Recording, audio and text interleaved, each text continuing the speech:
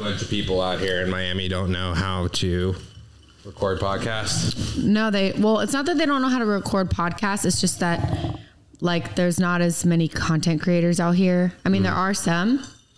Sorry, I guess I should like look at you when I'm talking. There are some content creators out here, but I feel like it's just like a lot less. Like everyone that you meet in LA is an artist of some sort, or like, yeah. Out here, it's not really like that. Well, what kind of artists are there out there? Everybody's a DJ out here? A lot of people, yeah, there's a lot of DJs. A lot of my friends that I met are DJs. I guess like a lot of like Instagram model type girls, and then like a lot of actual artists, like painting type artists there are, but there's not a lot of people pursuing, I guess, what I'm pursuing, which is like comedy or like acting or like stuff like that, you know? Yeah. So like how does your comedy like differ? Or like, I guess you could say, well, how would you define your comedy, right? Because there's lots of areas of comedy. There's stand-up, there's, acting. I mean, there's a whole section of TikTok comedy now that's its own fucking animal. Well, I think right now it's a really weird time to be a comedian. And I actually think about it a lot because I'm pretty new to stand up, but there's so many different, like, is facets the word? Is facets the word? My mom's going to be so embarrassed. There's so many different like sides to comedy these days, right? Yeah. Like, so there is TikTok, there's Instagram, there's YouTube, there's obviously stand up, and comedians have kind of always been like kind of the jack of all trades in Hollywood, but it's a really competitive time because there's so many comedians, and with the internet, everybody thinks they're a comedian now, and there are a lot of funny people on the internet. Yeah. So, but like the internet's also responsible for like what a lot of comedians would accuse of like joke stealing. Yes. Or like, yes, because it used to be like you go into a comedy club, you hear Jerry Seinfeld give a bit, and if you gave a bit and you started rising to Jerry Seinfeld's level, like, oh shit, yeah, that was obviously Jerry Seinfeld's bit. But like on the internet, like who the fuck knows who created the whatever meme or said the whatever tweet. And you can take a meme and you can turn it into a joke. And I've actually heard some people, at least out here, like tell a joke and I'm like, that's a meme. Like write something original, please. How do you, I guess, prevent against that? Like, I mean, cause like we're so influenced by like memes and shit that we read on a daily basis. Like, how do you, I guess, what's the difference of pulling, like, where do you draw it? Yeah. Like, where do you draw the line between this is where I drew inspiration from or I just jacked a meme? I mean, when you write a joke, there's certain aspects to the joke that it's going to be very clear if you took it, like the punchline or whatever. Yeah. So for example, a lot of my jokes actually, I pull from things that I've like little things that I've said on the internet that I'm like, oh, that was really funny. And then I'll end up putting it into my set. So it's usually pretty clear when somebody steals it from a meme, but I don't know. It's hard. There's so many things about comedy right now that are hard because you really have to find a way to set yourself apart.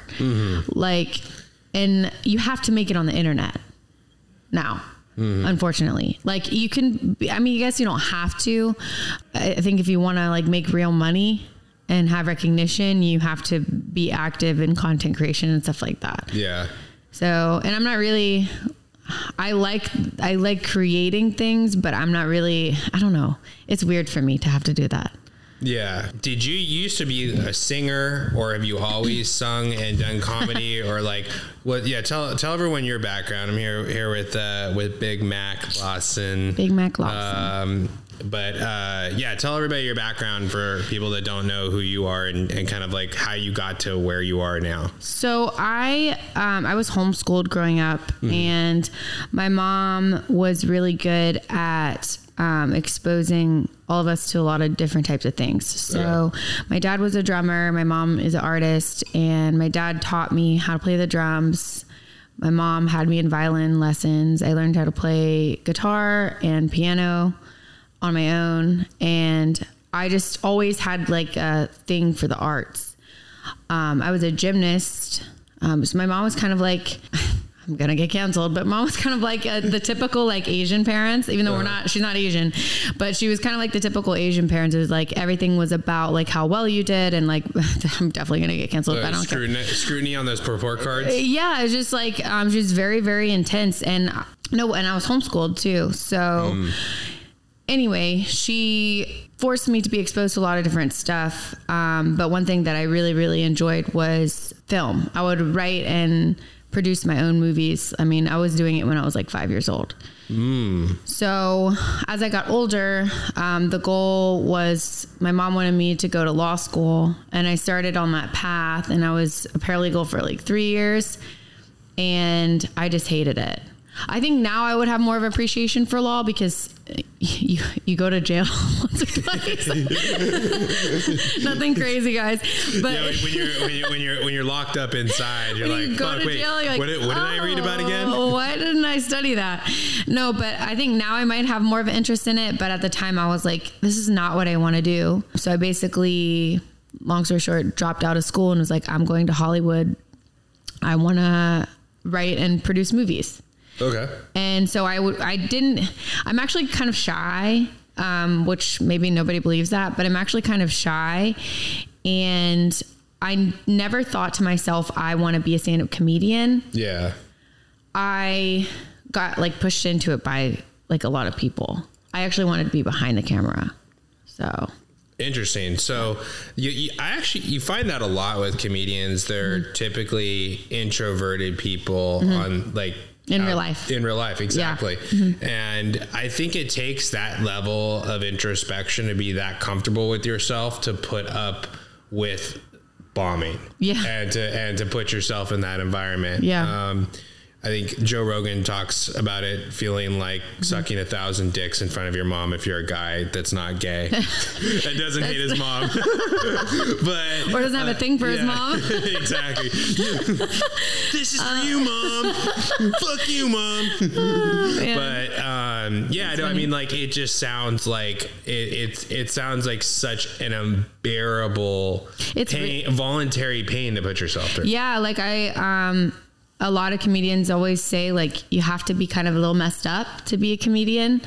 And, now looking back when I was a kid, the kind of like content that I was creating, or movies, I would call them movies, and I would like burn them to a CD. At one point I wanted to sell them. Nobody would have bought them. You really were coming from the Asian background. You're like Scholastic bootlegging movies on the side of the. But, yeah, I was always like doing things that I think a comedian would do. I just didn't know. But what pushed me into it was I got a brain injury, and it was when I first moved to LA, and I was like so not okay, like personally, and I was so alone, but I had just moved there. So I didn't want to give up. Because that was my dream my whole life. So I stuck it out, but I was so depressed. So the best way to cope with depression is to joke. So I would go on my Instagram and I would just go on these rants, and I personally thought I was probably annoying, but I didn't care. But people just like loved them. And so I had multiple people tell me, why are you not doing stand-up comedy? Why are you not doing stand-up comedy? Like, people in the comedy scene. And after enough people told me, I was like, oh, let me just try it. Yeah. And I think I've done pretty well in the amount of time I've been in it. So did the depression was that a result of the brain injury, or was it a result of the brain injury's rehab, like putting you in a different world that you weren't used to, or was it everything? It's both. I mean, I had depression a little bit when I was younger, but I didn't have it prior to the brain injury. It was actually the happiest I'd ever been prior to the brain injury. There's not a lot of knowledge about brain injuries. It's something even doctors don't really know too much about. But 99% of people that get a brain injury have depression. One, because of like the chemical imbalance, and two, because you kind of are like lost inside your own body. As dramatic and depressing as that sounds, it's kind of like you're just sitting there in a body and you feel completely detached to everything that you used to be. So I knew something was wrong with me, and then it got even worse because once I realized I had the brain injury, I was like, I was like, of course the neighbors are being loud. Yeah, we are in Miami for Music Week, so like just out of nowhere, people will just start partying screeching left and right. So we're okay. Like a couple weeks ago, we did a show on a yacht. Oh, so, perfect. Yeah, okay, they're used to it. Yeah. But yeah, so people get depressed when they have a brain injury because they feel so like detached from themselves. And then to make it even worse, not to depress the audience, but it was actually my ex-boyfriend who gave me it. And I was like very much in love with him. So it was just like it was the worst time in my life. And I am kind of a religious person. I knew that if I held out, eventually the tides would turn. Sure. And I didn't know how long it would take, but I knew that my brain would eventually get better, and it did. I still have some symptoms, but pretty normal, I think. Yeah. Well, it sounds like you took that depression and then you went into comedy, like straight from there. Yeah. I did my first, I did one show, and I went up actually on stage with my girlfriend, and she kind of like, I don't say she choked, but she got a little nervous, and I just took the mic and I just like did it. And I was like, wait, this was your girlfriend's show, and then she was just bombing and we went together. She was actually really nice. She's not my friend anymore though. I don't really like her, but at the time she was really nice. I love to throw shade on podcasts. Drop bombs. Why not? But yeah, she was really nice. She went on stage with me, and it just, I don't want to say I did great or anything, but I was like, oh, I could actually do this I never thought I'd be able to do it. But after getting on stage, I was like, oh, that wasn't as bad as I thought. Interesting. So like you went up there with your friend, you guys thought, okay, we'll endure this together. She bombs, completely gives up, and then Mac Daddy picks up the mic and just and like carries the entire ship herself. For the first one, it was okay, yeah. But I think as a comedian, something that it takes is it kind of takes a little bit of low self-esteem, right? Which is kind of weird or maybe like a very humble like perspective on yourself. Okay. Because we got to a point where like one of the jokes didn't land, and that's when she kind of like they got into her head, you know? She was really dependent upon that joke landing. Yeah, she's like LA girl. She's pretty. She's like, okay, this is like, I don't want anyone to think I'm not like good at this. And then she kind of clammed up a little bit. And for me, I'm like, I don't fucking care what anyone thinks about me. Like my whole life sucks right now. Let me just keep going. And then I think a lot of comedians have that same. Do you remember what the joke was? I don't know, but I'm probably happy that I don't remember it. It was so bad. It was really bad. Like nothing. I didn't actually go on stage after that show. I didn't go on stage again for like another 3 months. And then I forced some girls to put me on a show after that. And I got on a really good show for my first show. Like a reality show? No, a comedy show. So I was the events coordinator at the Phoenix. And these girls, it was weird because I manifested it. Well, it's not weird. I'm like really into that stuff. But I was like, it was like 2 days before I manifested, prayed, whatever. I was like, if this is what I'm meant to do, like put it in my path. I want to start doing more stand up. And I got a call about an event. This girl wanted to put on a comedy show, and I was the events coordinator. Yeah. And I was like, okay. I was like, we'll do the comedy show, but you have to put me on it. And it just so happened, it was like a lot of really big comedians on the show. So it was kind of bad because I was like brand new and probably was like, had no business being on the show, but it was really good too, because I got to like be around those like experienced comedians, even when sometimes they didn't do a really good job. And I was like, oh, I can, if they are not doing a good job and they've been doing it this long, then what's the difference between them and me? And it gave me probably too much confidence. Oh, there you go. See, that's such an interesting perspective, because we always talk about seeing mentors or examples and seeing how they do it and learning from how they do it. Yeah. But we don't ever talk about seeing mentors fail and seeing how they handle failure. Yeah. And I think part of it had to do, like, it's so weird because when you go through something really hard, and it's one of the reasons I have a lot of empathy, but I don't have a lot of sympathy for people. Nice. That's a t-shirt. Yeah, that's a t-shirt. You can click the link in the bio. Drop in the bio. But I don't have a lot of sympathy for people because I was just living in such a place of like, I guess, reckless abandon. Like I didn't give a fuck about anything. Yeah.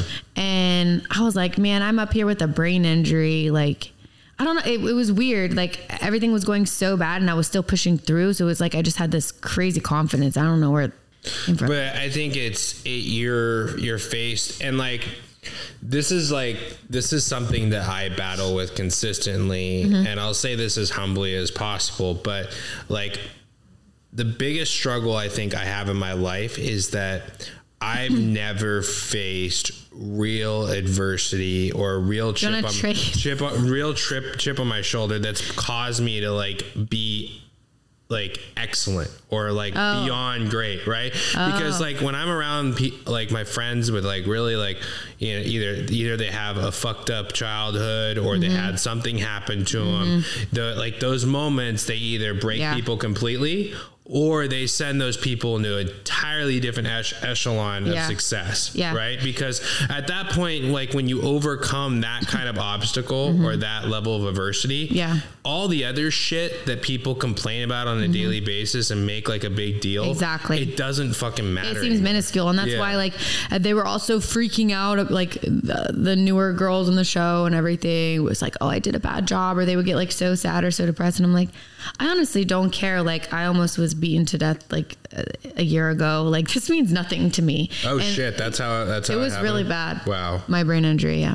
Which is a whole nother story. But so for me, it was like nothing really mattered that much. But looking back on it, you know, now that I'm in a better headspace and I feel like my heart and spirit are like healed or whatever, it's like everything, it's really a choice. Like it doesn't really matter what you're going through. You have a choice. And even though it can be really like lonely and isolating when you're going through hard times, you still have a choice. Yeah. It's not, the pain's going to hurt no matter what, but you still have a choice. And that's why like sometimes I'm not mean to homeless people, but I'm like, I will not give you money. I will give you water or a job or food. Yeah.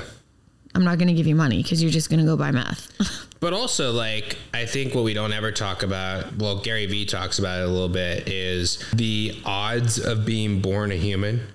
Oh, compared to anything or a else. Human in America. Yeah, or exactly. Or for me, a white fucking blonde girl. I fucking won. I know. This day and age, I won. It's something as radical as like it's like winning the lottery 11 times in your lifetime.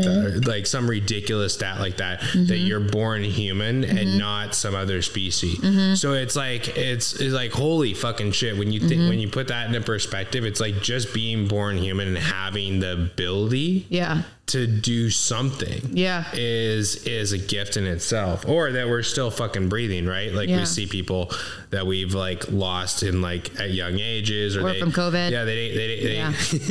Well, people died from COVID. I mean, that shit was fucking crazy. I got it. I couldn't breathe, and I was like, thank fuck. I'm like, how many times am I going to almost die? What's going on here?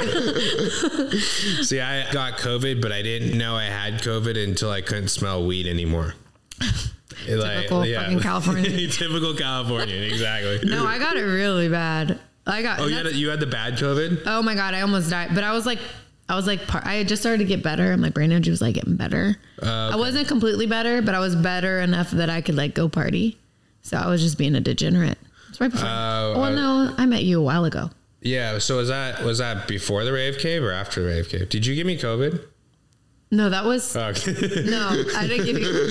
You think I gave you COVID at the rave cave? You know how many people there probably had COVID? Well, you gave probably 25 other people COVID, which then they gave to me. But. No, I got it actually the last week of February. So it was like right before it was like here. Oh, okay. But I had so when just you're traveled. Here, yeah. No. This is like before COVID came here. Oh, okay. And the doctor... COVID was pretty slow getting to Florida. It took its time. Yeah. No, I was in LA. I was like, I know I was one of the first cases. Oh, okay. And the doctor out there, he was like, it's not COVID. And I was like, it's COVID. I don't get sick and I can't breathe. I'm like, it's exactly what they're saying. And he's like, COVID's not in the United States. And I'm like, do you have a test for it? Because shit. I have it. Anyway. Patient zero here. Yeah, exactly.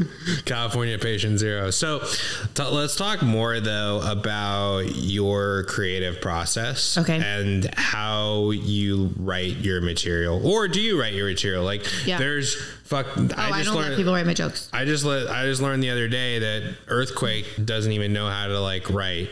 Really? Like everything he does, he just goes up on stage and does it off his head. He does it off his head, and then he'll just remember it and just go again. Like there's wild examples of that. Yeah, I do that too. My set, I actually like the base of my set. I wrote it probably 30 minutes before going on stage.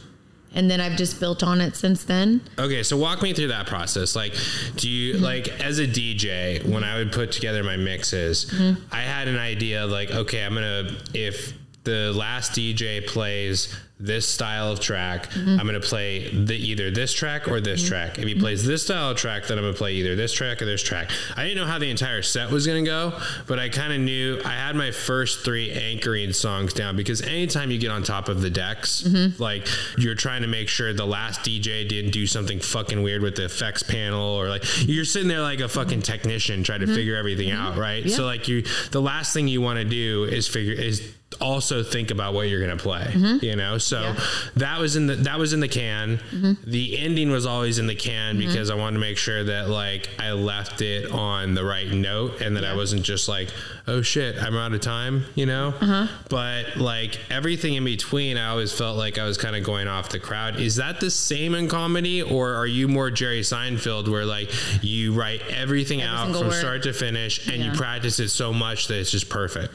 So I've only been doing stand-up, if you count COVID, as a year, which no, not a year, like 2 or 3 years. Okay. So I'm like brand new, but one of those years was COVID. Trust me, I was still doing like finding ways to like do. That's amazing. I thought you had done a lot longer. A lot of people.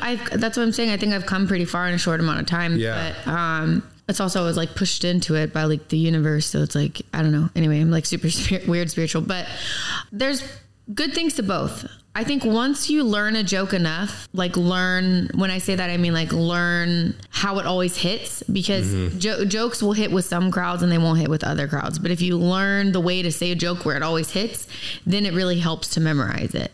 I know people, like there's this one guy out here in Florida that he says every single word, every single thing the same, every single time he goes up. And every single time I think it's funny, but sometimes the crowd doesn't think it's funny. And he just bombs that day. I like it, so I think it's funny every time he says it. So I don't want to, speak for all comedians, because I'm sure there's different comedians that do different things. But for me personally, I have jokes that I know work, and I'll kind of read the crowd to. So, but just to pause on that point, because he obviously thought that joke worked because he was getting good feedback from comedians like yourself, but the audience didn't think so. So how do you know it works? Is it just crowd tested? Is that the only way? Yeah, I mean, I think you have to be at like the expert level, like Jerry Seinfeld, to where, or maybe you're just so known that the people that are coming to your shows are coming because they like your style of jokes, I'm not at that point right now yet. So for me, I'm still trying to win over every single crowd that I'm in front of. So my jokes are kind of, they're not political, but they mention political things and like things that make people uncomfortable. So because of that, I have to kind of read the room each time. Got it. And then also gives me freedom to kind of expand on the jokes if they like them, and kind of like improvise, which I actually really like to improvise. Okay. So yeah, let's talk about that. So when you're an opening act, what's your strategy for reading the room, or how do you gauge, I guess, where you want to cross the line and where you don't? Like, do you want to cross the line immediately and see how they react and then taper back from there? Or do you want to like ease them in, get some chuckles going, and then cross the line? One of my first things that I say, well, depending on how I like set it up, one of my first jokes that I told with my set was the first thing I said was raise your hand if you voted for Trump. No one raises their hand. Well, some people do. Like really? One of my shows I had, I guess we are in Florida. I forgot. Like people in California, like they'd be shot. Yeah. No, but it was this tall black dude, and he shot his hand up in the air, and I was like, this is perfect. He was Lil Wayne. Yeah. But he like shot his hand up in the air. I was like, oh yeah, you're black. Of course, you're not afraid to raise your hand, and the whole crowd just started laughing. So. I personally, and I'm not sure if my comedy, I hope my comedy will continue to evolve. But right now I kind of like to make the audience a little uncomfortable because it gets their attention. Yeah. So a lot of my jokes are like that. Another way that I start one of my jokes is I say, it's really, really hard to be white. And I said that at my last show last night, and there was like a group of like African Americans in front of me, and because I wasn't a part of Florida where I think they thought I was serious, and they just looked so uncomfortable. And I was like, guys, I'm a comedian. Like, it's a joke. And then finally they relaxed, and I was like, oh my gosh. But I think that's a skill that I'm continuing to learn. Yeah. Because at first, when people wouldn't laugh at my jokes, instantly in my head, I was like, oh, I'm not funny. But now I look at it and I'm like, okay, that's not how they want me to tell this next joke, and I'll like work it around that. Does that make sense? Yeah. Okay. So and to that point, a lot of people, there's always some speculation that comedians plant audience members to like run audience bits off of. Is that something that happens often, or do when comedians run audience bits or bring the audience into it, is that really just a spontaneous interaction? It's really spontaneous, but I will say that like when you do enough crowd work, you kind of remember things that always work. Okay. So when you get up on stage, you'll be like, okay, there's a couple. So you have like a whole list of crowd work bits in your mind, yes. And then you're like, okay, like, there's another interracial couple right there. Yeah, so, okay. Yeah. Like I'm not going to probably keep this one, but I have this thing where I'm like, are you guys a couple? And if they're like, yeah, I'm like, how long have you been together? And last night they were like 7 years. And I just looked at the girl and I was like, how did you do that? Because like a lot of my jokes are like, I should probably like lighten up my set, but a lot of them are about just like my horrible dating life, and because that's what got me into comedy. So yeah. It's like how I wrote like most of my set around it. But yeah, you kind of look for people in the crowd. Also, you look for easy targets. Yeah.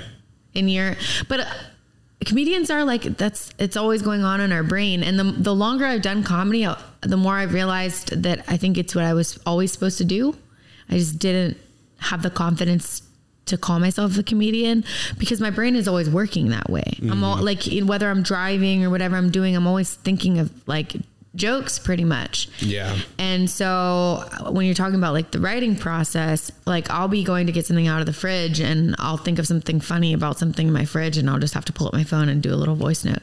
Just because I'll remember it, and then I'll build on the joke from there. There you go. So, And so I had on the show, I had a TikTok comedian, Tori Herman, and her writing process was very similar, right? Okay. Like she'd go through life and she'd be like, cause she's a Russian comedian. So she's always looking for Russian. Is she here in Miami? She's in Los Angeles, or OC, Los Angeles. Okay. But, she would look for, she's constantly looking for Russian stereotypes around that exist. I think I've seen this girl. Yeah. She's funny. Yeah. Oh, cool. Now I feel like cooler. I'm like, I was on her podcast with her. Like, yeah. And then but she'd have the exact same method. She would write down like a one-liner, like, okay, this is like, it's funny when, Russians get the vodka shit that she does. Yeah. Well, one thing I really like about her is that she found a niche. And I think that's something that you have to do as a comedian, as any type of comedian, is you have to find a niche. So especially online though. Especially online. Like I feel like in your role with stand-up, like that's the beauty of stand-up, is it's such a pure art form. Yeah. It's almost kind of like DJing at a club where you're not the headliner and people don't expect to hear your tracks. Yeah. Opposed to, producing music, where when you produce music, you have to build a brand within your music, and it's just like all that internet promotion takes so much away from the art. Right? Yeah, it does. And like, but to your point, like if you have a niche, like it helps, like it helps a lot. And it also it helps you funnel and fine tune that niche. So you get like really good at those jokes. And that's what's phenomenal about Tori is like, she has a niche, but she's also so good at that niche that she separates herself from everybody else. She's funny. Well, I follow her, and I don't particularly like anything that has to do with Russian comedy. I'm not Russian, but I just still think she's funny. And I think that she does a really good job. But yeah, what was I just about to say about that? Oh, and one thing I know that's happening, at least within the comedy world, and I don't want to speak for everybody because like I said, I'm pretty new, but a lot of these like Viners, these like Vine comedians and like TikTokers too, maybe not as much the TikTokers, but they're getting into stand-up. Like King, how do you say? So when they shut down, when they shut down Vine, then they started going on. Well, they've just, it's like they are these like little skit comedians, and I think Amanda Cerny tried stand up, and when I met her, she wasn't very nice, so she sucked at stand up. Oh, hopefully she's worked on it. She was a Playboy model to start. She's hot as fuck. She just was so rude to me when I met her. She wouldn't. I was like working this event. And I don't want to like throw shade on your podcast. And like, I'm just never going to. Oh no, we're thought leaders. We'll throw shade. I'll have Amanda on here to her side. She's not going to remember me. She didn't even look at me. She didn't make eye contact. She's pissed off right now. She's going to come on. I was like helping her when I first moved to LA. I was like assisting her with this event. Like I was helping her and her boyfriend. And I just like said something to her, and I was this close to her, and she completely pretended that she didn't hear me. And I said something again, completely pretended that she didn't hear me. And I was like, oh. Gotcha. So I see where you're going with this. Is a lot of the Vine comedians like took the fame that they got with their skits, and then they let it get to their head to the point where they thought they were funny because of all these. And I guess they are funny. It doesn't have to be. It doesn't have to be Vine. It could be any of that stuff. And they are funny. Like Trevor Noah, or not Trevor Noah. Trevor Wallace. He's really good at it. And King. I didn't mean to throw shade at her or whatever. King Batch. I don't want to throw shade at her. Just be nice to me next time. But because it's hard. Yeah. It's hard. And that was my point of it, is like, it's scary and it's hard. So you can be really funny in front of a camera, but in front of a crowd, it's very different. Yeah. And I've actually been surprised that King Batch doesn't have bigger movie roles. Yeah. Because he's such a natural talent. Well, I've seen a few movies that have been fucking terrible, but then he's been in them and he's been like the highlight of the movie. Yeah. Like straight up, like the guy on camera is fucking hilarious, you know? And that's like, and you know, I'm surprised that maybe he's choosing to go more stand-up. Maybe that's why he's doing it, to give himself more credibility. Yeah. Because like really though, the stand-up is like the purest art form, to where it's kind of like you can choose the way your brand goes, and that might be or you can just choose how your jokes go, right? Like exclusively of a brand, right? Because even when you think of stand-ups, it's very hard to like attach them to a brand. No, they're just themselves. Yeah. And I think that was, I knew so little about stand-up comedy until I was exposed to it. But now that I'm in it, I realize that this is what I've always wanted to be, because stand-up comedians, Chelsea Handler's, I didn't know Chelsea Handler was a stand-up comedian. I didn't know Adam Sandler was a stand-up comedian. I'm embarrassing. I didn't know that Jim Carrey was a stand-up comedian. I knew that he did in Living Color. I didn't know that all of these people on Saturday Night Live were stand-up comedians. And my dream as a child was to be on either in Living Color or Saturday Night Live, or to have a late night talk show. And so once I actually did my first stand-up set, I started to like look into more of like what stand-up comedy is. And I was like, oh, they don't just go on stage. They literally do everything in Hollywood. They write, they produce, they host, they do everything. Well, the way I think it used to be in Hollywood, and I can say this confidently because that's where I'm from, is so many people talented come to Hollywood to quote unquote make it, right? And it used to, and still is, this giant clique of people that decide who's going to be made and who's not going to be made. And they make that decision from people that they say, okay, dance monkey, dance. Like, let's see what you got, right? Like, perform your best, however that is.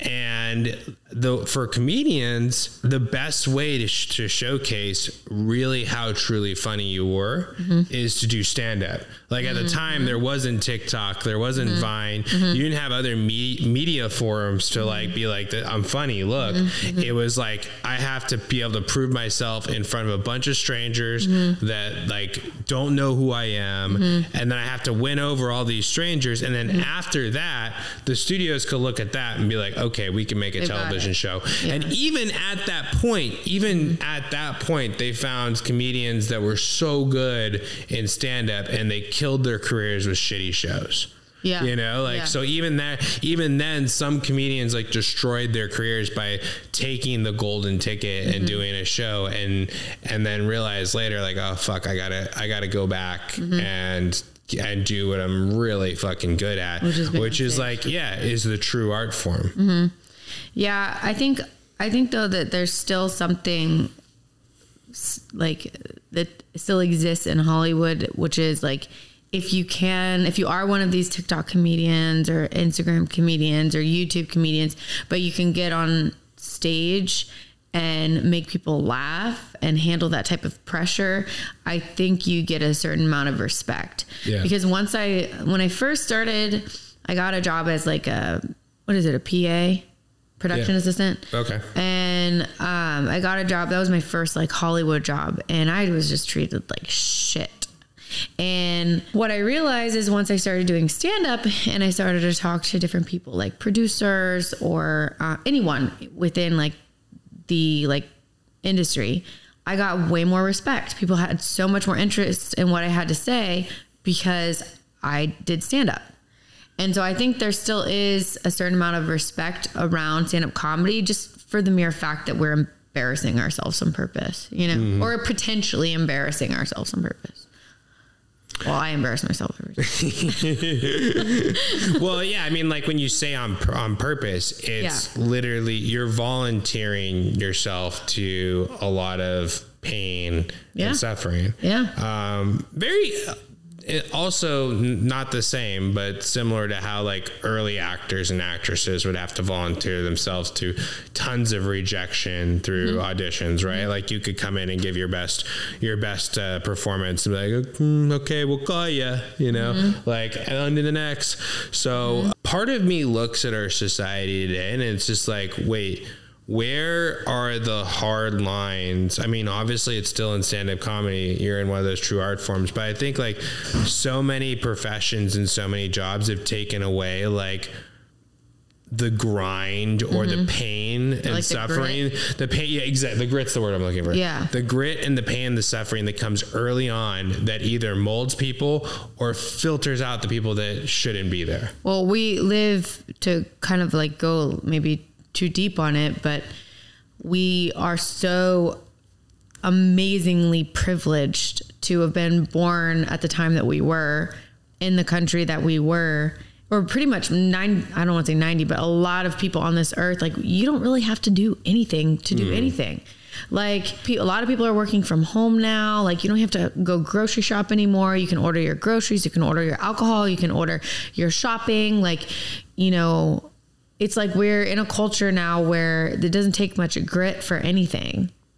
So I think that's like even a bigger like topic or issue to kind of like touch on is like, or not, we don't have to touch on it, but like to think about is like nothing really takes grit anymore.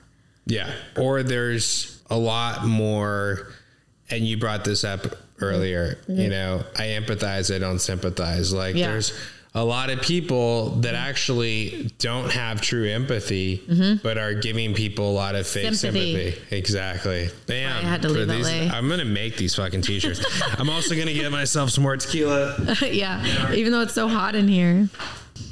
So, we were talking about Luciano. Yeah. I know him through my Burning Man family. And he's in Vegas, but you're in a crypto group with him? Well, he got me into this crypto group. I saw him posting about it. And then I got really into crypto last year. I did really good. And then I met all these people through that crypto group. It's just kind of weird. So wait, do you want to share some of your crypto success? Well, I was just really good at spotting the shit coins that were going to take off. So I did it 3 times. Is this just like, is this kind of like, is this sports betting, or you just have a natural instinct for it, or did you do some homework and you actually educated yourself? It was a little bit of both. It was like a little bit of education, but for these 3, it was like, I have like a really good sixth sense, and I just had a feeling. I like would like look at their like Instagram or their Twitter, and like, oh, this looks legit. Da, da, da. But I was really just a gut feeling, and I turned $200 to $10,000 3 times last year. Pretty crazy. Yeah. Yeah. That's okay. That's something that most stand-up comedians didn't have the opportunity to do. What is find something that they can flip like that. Oh yeah, make like money. Like the old story of comics is like they're literally starving on the street, but so like having that allows you to like focus on your passion. Yeah.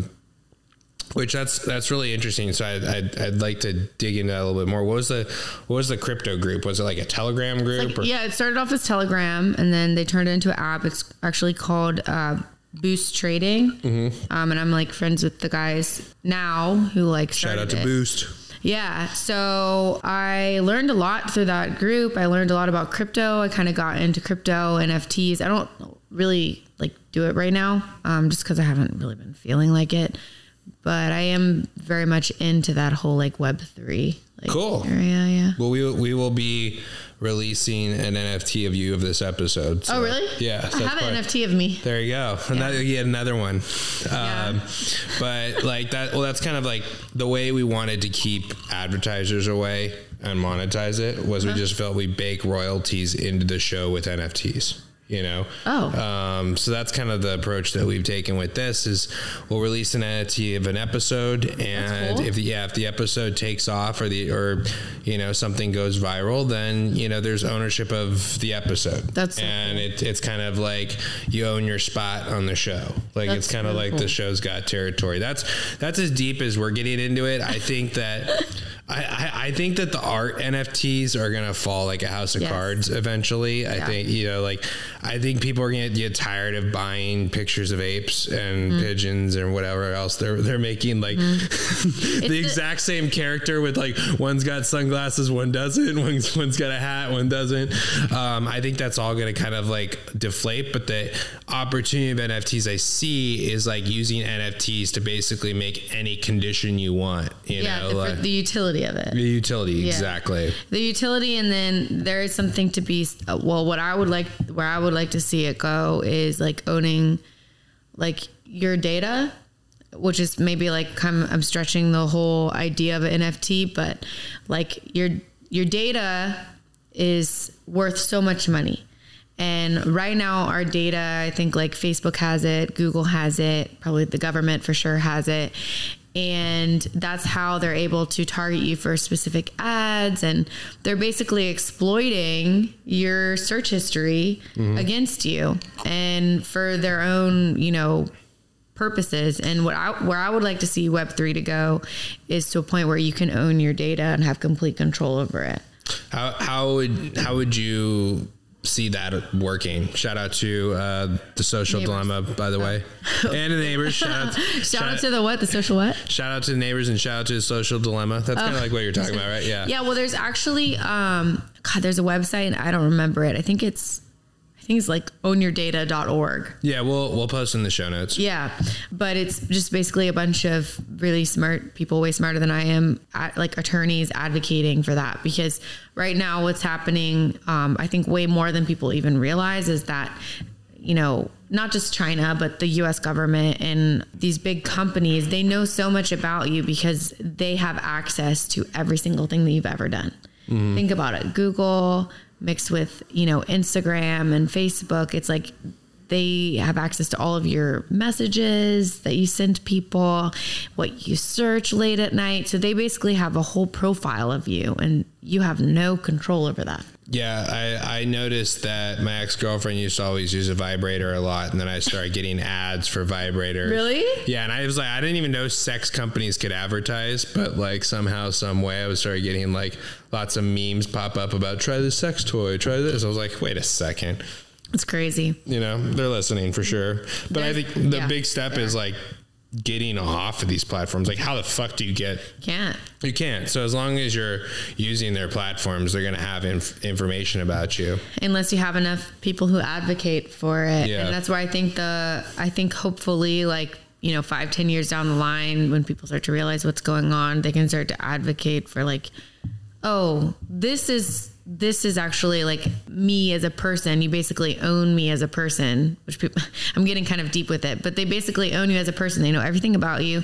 They know everything that you want. They know, like, by the patterns, they know what you're going to want in like a week. It's crazy. There's this documentary about it. Have you seen it? Yeah, The Social Dilemma. Yeah, The Social Dilemma. Yeah. Okay, sorry, I'm like slow. No, but I mean, like, I think, like, and this is just my personal opinion. Obviously, everybody thinks about it different. Mm-hmm. I have no problem with Google, Facebook throwing me the most relevant ads. Me neither. Yeah. The most relevant ads, or if they know that I want a new mattress, they get in front of it and show me mattresses. Awesome. Mm-hmm. Or I also have no problem with them suggesting friends or activities and all this kind of stuff that I'd like.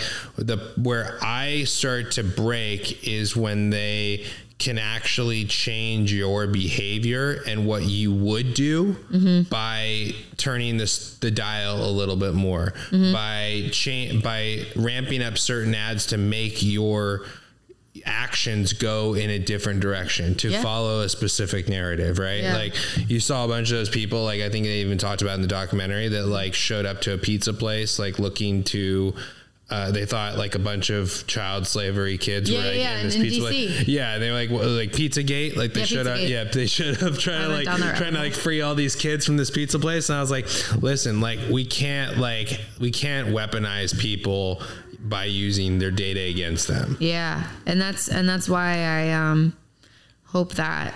I think that it'll work out where Web3 kind of makes it that way. And the other good thing about it too, I'm very libertarian. Mm-hmm. Although we do need government for certain things. I'm not saying that we don't, but I just want the government to stay the fuck out of my fucking business. Mm-hmm. And I think more people are like that. I think the problem is we have a two-party system, and we have so much money invested in techs and lobbyists and whatnot that influence elections. So there never can even be a third party. Mm-hmm. But I think there's a lot of people that are on both sides of the ball that would that are actually, they're right in the middle, but they're not allowed to communicate that they're right in the middle, right? Mm-hmm. Like, there's a lot of people that want less government, but also want the social advocates that liberals have, right? Mm-hmm. Like, they want gays to get married, they want weed to be illegal, but they also want you to fucking stay the fuck out of their life and not tax them more. Yeah, exactly. And then on the opposite side, there's people that want more security and want more safety, but then also on the flip side of the coin, they're like very anti. Or they'll be very human rights when it comes to like liberal issues, like protecting the environment or not exploiting workers. But then they will, on the other side of the issue, they're like, well, abortion's not okay. So they're like, I think like we as people are so much more balanced. We've been put in this position where categories. We've been forced to pick a side. Right? Exactly. And I think it's been done by design. Like that was actually not how it was meant to be. I don't think that our founding fathers anticipate or were really, I think they were thinking ahead, and I think that the Constitution was actually brilliant, but I think that they didn't really anticipate what would happen. Like the government is actually not enough. It's too small. And let me explain what I mean. It's a small amount of people with a lot of power. Mm-hmm. And I think that originally when they wrote the Constitution and they broke like little like cities down and like the states, and they broke everything apart, I don't think they were thinking long term when it was going to be millions and millions and millions of people and then a small amount of people representing them. Does that make sense? Yeah. So anyway, I just I hope that, I don't know, we're in a really weird political climate right now. I just hope that people can kind of put the two-party system aside and just realize that most people, liberal or conservative, generally have the same views if you just sit down and have a discussion about it.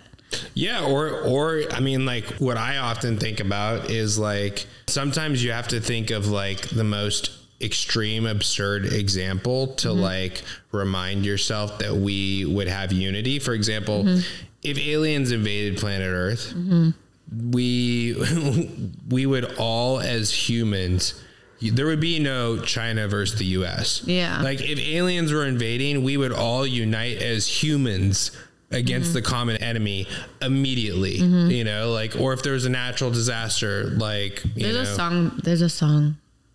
Who is it by? Black Eyed Peas? No, it's a dubstep song. It's like, what is it? It's by like Knife Party, I think. Knife Party? Okay.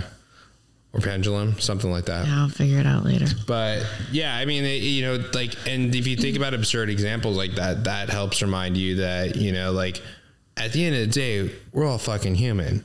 Everyone has, and most people, like, that's what I'm saying is like, most people, and you know, we don't have to talk about politics or anything, but like, just to like drive like the point home, like when it comes to like abortion, most of the people that are against abortion are against like late term abortion, or they had an abortion and they had like a bad reaction, or they felt sad or depressed afterwards, so then they're anti-abortion. Most people that are pro-abortion are like, it's more like if I get pregnant and I don't realize it after a month and I can't make the appointment until 2 months, I still want to be able to get the abortion. Like most people are not extreme, but because they've separated us into a 2-party system, it's like they've made us seem so much more divided than we really actually are, you know? And how they like, obviously how they cover the issues, right? Like a big controversial issue that's happening right now in Florida, right here where we're at, is the Don't Say Gay bill.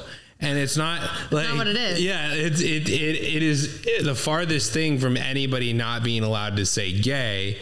It's that people don't want, like, they want kids younger than 4th grade learning about sexuality, period. And it's like, my balls didn't drop until I was at least in 6th grade. I didn't even lose my virginity till 22. We didn't even have like heterosexual sex ed training till like 8th grade. I mean, kids in 2nd, 3rd grade, they're more concerned with like their minds developing and like playing video games. They don't even have hormones at that point. Yeah, they don't have hormones to even have this kind of discussion. And if you did want to have this discussion, like, and I have some insight into this because there's people that bring their kids to Burning Man, right? If you want to be that progressive to where you showcase to your kids at the youngest possible level what really progressive lifestyles look like, more power to you, but that should be the parents' decision, right? Like the whole bill is just telling people like, wait, we just don't want somebody that's being underpaid, you know, because our teachers don't get paid enough. Like we don't want someone who's underpaid who kind of hates their job, because if they didn't hate their job, they'd be, you know, working at a larger university or something, which they should be paid a lot more. They should be given more benefits, but they're not. But you know, we just don't want to trust someone else at that young of age teaching sex to kids that like don't even know what sex is. For these kids still believe in Santa Claus at this age. Both of my brothers are gay, and like what I'll tell you is that looking back, we knew really young that they were gay. Like we weren't, and I grew up in a conservative house, so we didn't like talk about it and like, oh, that's gay. Like that's how I was when I was a kid, and that was probably bad, you know, like it probably was bad for them because obviously they were having these urges when they started to move into puberty and stuff. But you could tell really young that they were gay, but the conversation didn't even start to come up until they were like 15, 14. And although I think that, you know, you should be open to discuss those things in school, I don't think that you need to be having that conversation before like they're like what, like 11, 12? Yeah.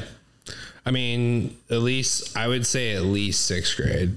But I mean, again, like I've seen parents bring their kids to Burning Man, and at different strokes for different folks. Like I don't even necessarily think that's wrong, because who am I to say different cultures? Yeah. I mean, like part of me thinks like, okay, like what kept me out of trouble was my parents shielding me from a lot of progressive stuff until a certain age.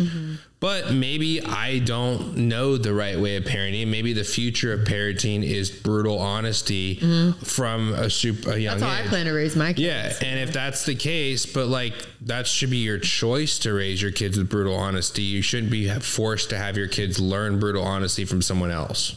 I'm just like, if anybody were to ever know my political position on anything, it's how can I keep the government out of it?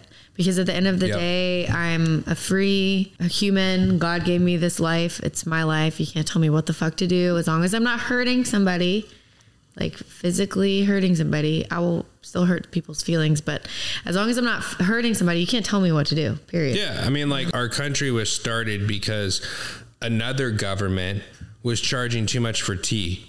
Yeah.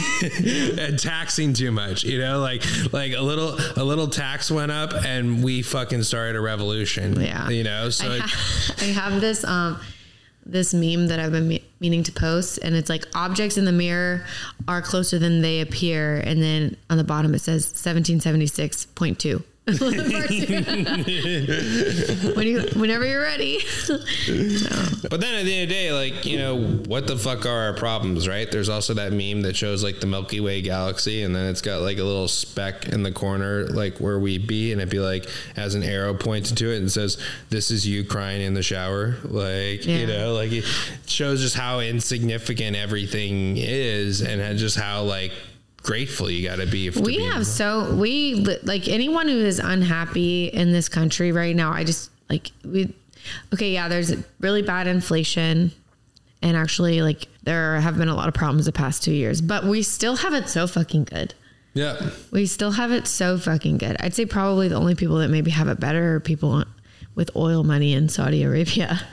They're killing it over in Dubai lately. Dude, Saudi Arabia is going to have the best Burning Man, because There's a Burning Man in Saudi Arabia? No, but I'm saying that like with gas out there, I am dreading paying gas for Burning Man this year, because it like filling up the RV, filling up the generators, driving 11 hours. It's going to be a brutal gas charges for Burning Man this year, but the Saudis will have probably their own burn.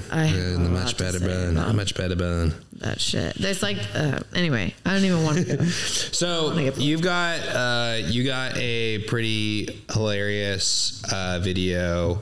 Oh, my music video? Yeah. Well, yeah, your music video, Quarantine and Chill. Yeah. Actually, let's just play it instead of me talk about it, because I actually really liked it, but I think I'm not going to do it justice if I try to talk about it. Did you make music alongside a comedy, or was there a break when you started making? Well, when COVID happened, it was right after I got into stand up, and so I was like, I just got started. Like, I have all this momentum. Like, I need to create. So I started working on music. I did actually 3 songs. I did the Sugar Daddy song. I did Ass Shots with Bubba Sparks, actually.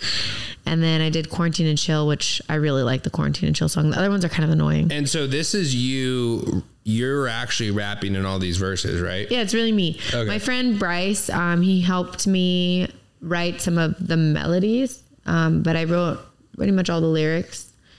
We kind of wrote it together, but the lyrics are funny. Yeah, so you had the beat maker, and then he helped you massage some of the words to actually match the beat. But then but what's really impressive about this is like you are a stand-up comedian, but this is really good.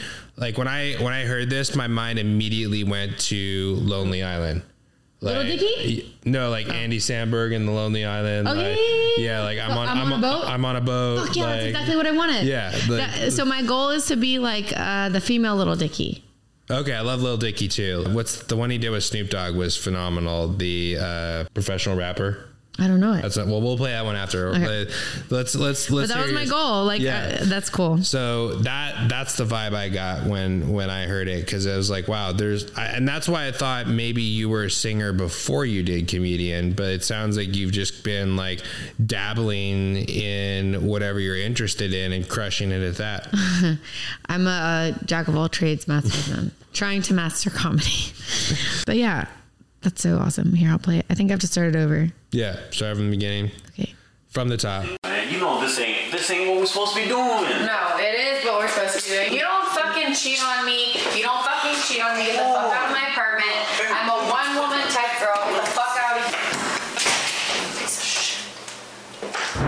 The coronavirus is mutating. It's changed hundreds of times since January. Okay, I get it. The fucking end of the world. But, like, if I'm about to be stuck in my house, I need to fucking find myself some doomsday dick. That dick was too small. That dick was a little bit too big. His mom was so annoying. There's no way I'm calling him. Okay, so he cheated on me, but that was bomb-ass sex, and he doesn't talk very much. Hey, baby. You know what they say. Stay home if you're sick. Come over if you're thick. Baby, can you quarantine and chill? I got my fridge completely filled. Say I gotta keep 6 feet away. What are these games you're trying to play? You look so good in that face mask. I got toilet paper for that ass. Baby, can you quarantine and chill? The government is paying all our bills. We broke up last year. You cheated on me, dear. But I'm not worried about it, cause the end is so near.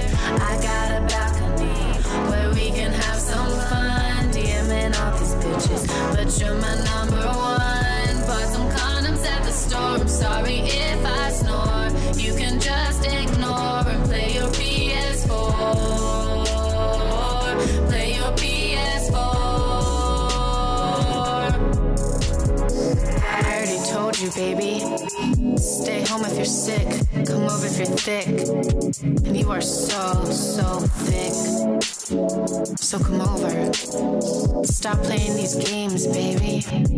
Baby, can you quarantine and chill? I got my fridge completely filled. Say I gotta keep 6 feet away. What are these games you're trying to play? You look so good in that face mask. I got toilet paper for that ass. Baby, can you quarantine and chill? The government is paying all our bills. Quarantine and chill, yeah, I got the sleeping pills. No, I'm not trying to get you killed. You say I give you chills. Are you sure you're really not sick? Doesn't really matter cause you're thick. I'm trying to get up on that dick. Been 2 weeks in my fix. I'ma make you bust real quick. Baby, can you quarantine and chill? I got my fridge completely filled. Say I gotta keep 6 feet away. What are these games you're trying to play? You look so good in that face mask. I got toilet paper for that ass. Baby, can you quarantine and chill? The government is paying all our bills.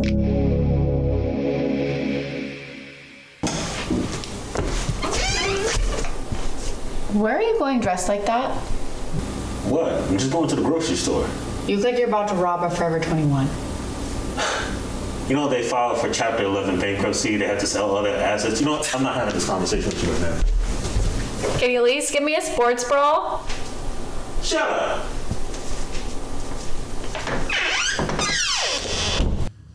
There it is. There it is. So a couple quick questions after that. First off, what makes a good doomsday dick? Okay. Because with the way the world is going right now, I feel like COVID is not going to be the last doomsday situation that we encounter in our lifetime. And there's lots of guys out there that probably aspire to be good doomsday dick. That's something that this song was written about somebody. Oh, okay. A good doomsday dick? Only for doomsday. Okay, only for doomsday. Okay. He's actually a comedian. He knows who he is. Yeah. Okay. Yeah, but like, what's a good criteria for a doomsday dick? I always had so much fun when I was hanging out with him. Mm-hmm. Very toxic person. He might argue that I'm the one that's toxic, but that's how toxic situations go, though. Is like, it's toxic because the other both people think the other person's toxic. And neither of them are communicating properly. Yeah, exactly. With the real root of the issues. But he was toxic. But if it's doomsday, like we all said, everybody unites together. Maybe the toxic isn't on the table. He is really good in bed. And I don't know if it's just with me or what, because he actually has my nickname with him is the throat goat. Throat goat. Okay. He gave me that nickname. But I don't know what it was about him. I think we're both comedians. We're probably both a little mentally unstable, but the sex was really good. And he didn't live too far away. And I really just didn't like him as a person at all.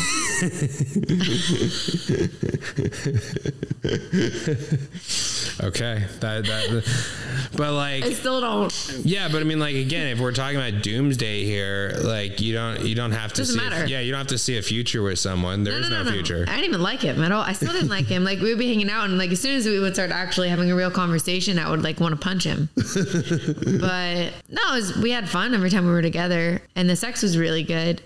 And better, I don't want to say better than anyone, because there was no real emotional connection, but it was just real toxic fucking sex. Yeah. So anyway, he was my quarantine thing, for sex purposes, and I wrote that song about him actually. Kudos to you, Mr. Toxic. It's a great song and absolutely hilarious. As I was watching, I still couldn't fathom why we placed so much emphasis on toilet paper during this last COVID situation. If I had called a pandemic prior, I would have never thought that toilet paper would not be on the high. And hand sanitizer. It's the disease is communicated through what? But even before we knew that, hand sanitizer, true. I could kind of understand because we didn't really know that at the time. Yeah, but toilet paper, toilet paper is not even I think of my essentials going to Burning Man, bring baby wipes and whatnot, but water and other things would be much, much more conducive to survival instead of toilet paper. But let's grab a fucking leaf, bro. right? I'm from Virginia. So yeah, or if it's doomsday, it's you don't need all your shirts. So yeah, no one cares if your fucking ass is disgusting during doomsday. They care. I care. I'm an ass eater, myself. So I don't know. Bro. So is that when we talk about what's good sex for you, are you into more of the rough toxic situation? I know you did mention that obviously we all like an emotional connection. Mm-hmm. That's top of the line for everybody. Even the raunchiest porn stars, and I know this because I interview them and go to the AVNs with them. Mm-hmm. Even the raunchiest porn stars, you throw them world-class connection and they take it day after day. So I don't think anybody that's had a real connection will argue that there's better sex elsewhere. Yeah. But that aside, out of all doomsday dicks or all quarantine dicks, describe your ideal sexual guy, or maybe just describe or maybe just describe this guy more. Or this guy, he will love it because he has an ego problem, but which you will argue doesn't exist. It does. No, I think it was just we had a connection, and he would, when he was sober, he would completely deny.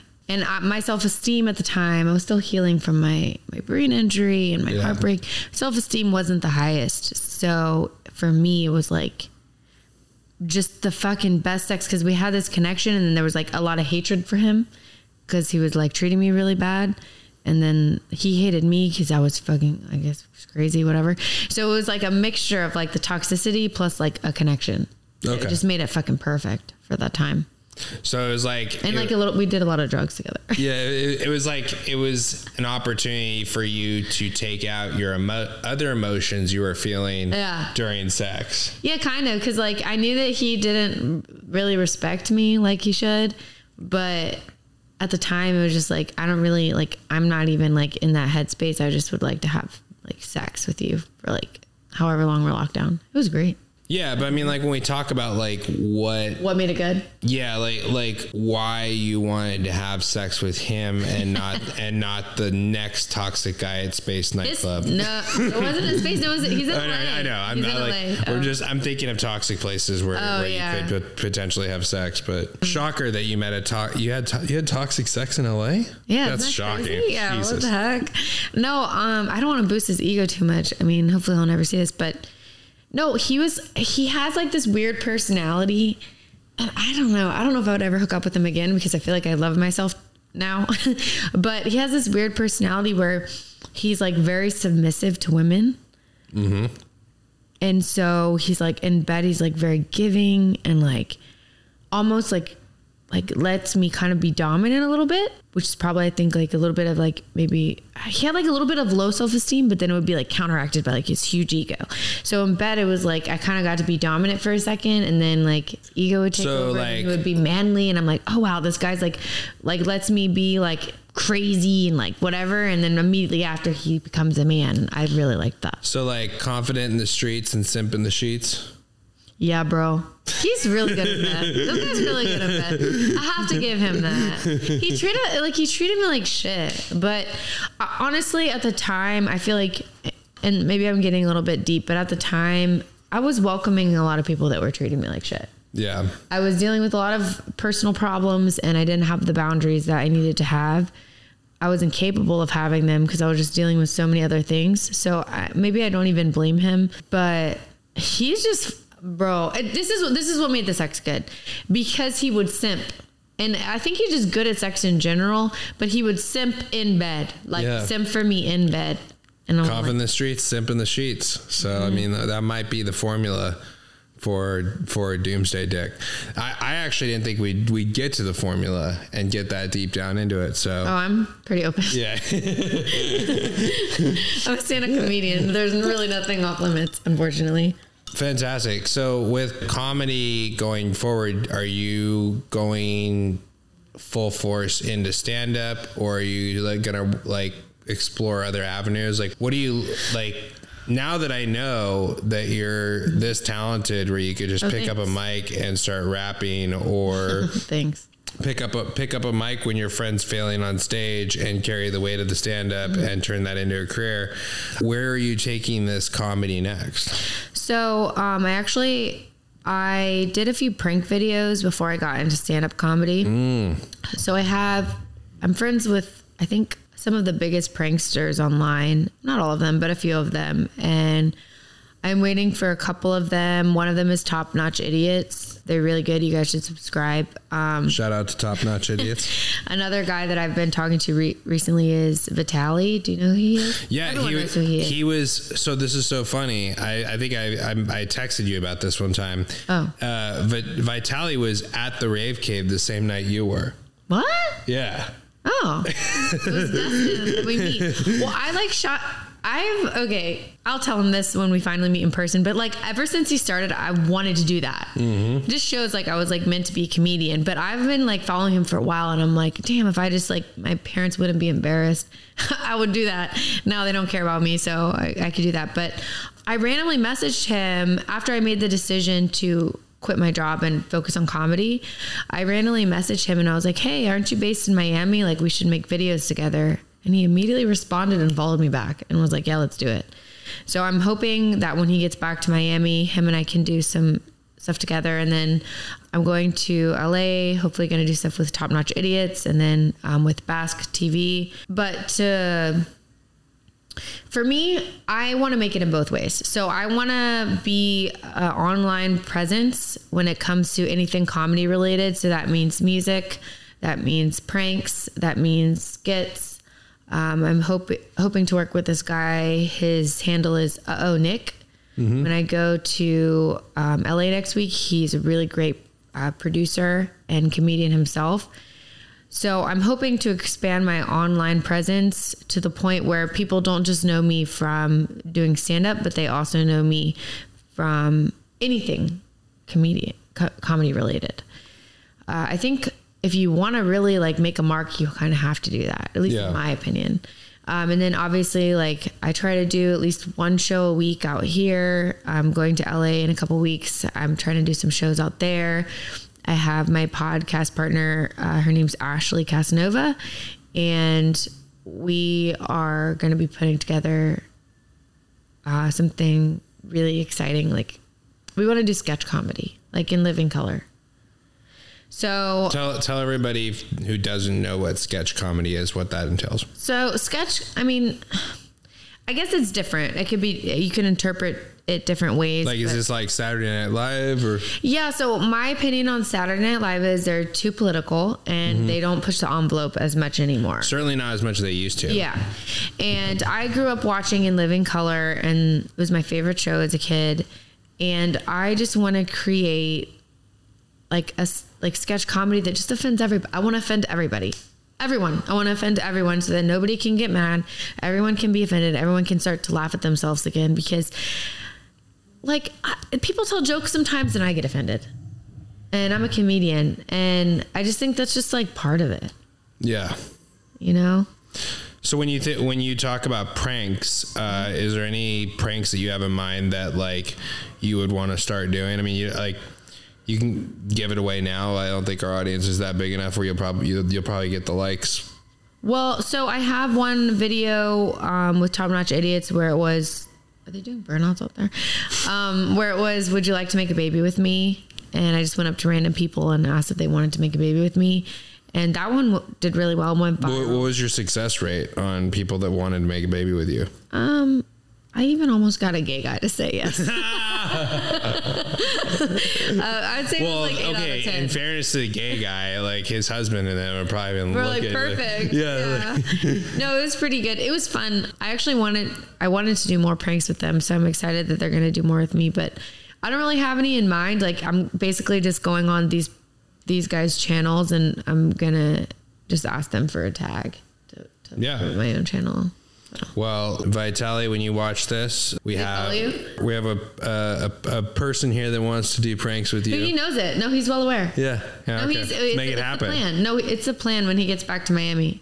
He's like in Dubai or something. Love it. Well, we look forward to that one when it happens. Tell everybody where they can get a hold of you, find you, and obviously check out Quarantine Chill on YouTube. But give everybody your handles and where you're going to be at. So basically, everything is at Big Mac Lawson. So BIGMACLA. Well, they're going to tag it. Yeah, I'll be in the show notes. Everything is at Big Mac Lawson. I'm going to be streaming on Twitch soon.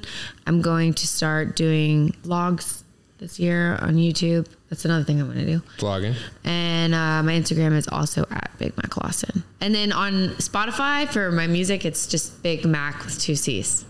Oh, nice. So you got the audio versions on Spotify as well? Yeah. Cool. So you can bump that in the car if you don't want to use YouTube. It's on Spotify as well. Well, it has been an absolute fucking pleasure, and I think we're gonna have to do this again when you're doing your pranks with Vitaly. We'll get the mics out there and we'll document a little bit more of this. He's super nice, super fun. Yeah. But welcome back anytime, and I'm excited to be a resident here with you in Miami. Hell yeah. Now I'm going to have tequila in me. We're going to have to go party. Goodbye, everybody. Cheers.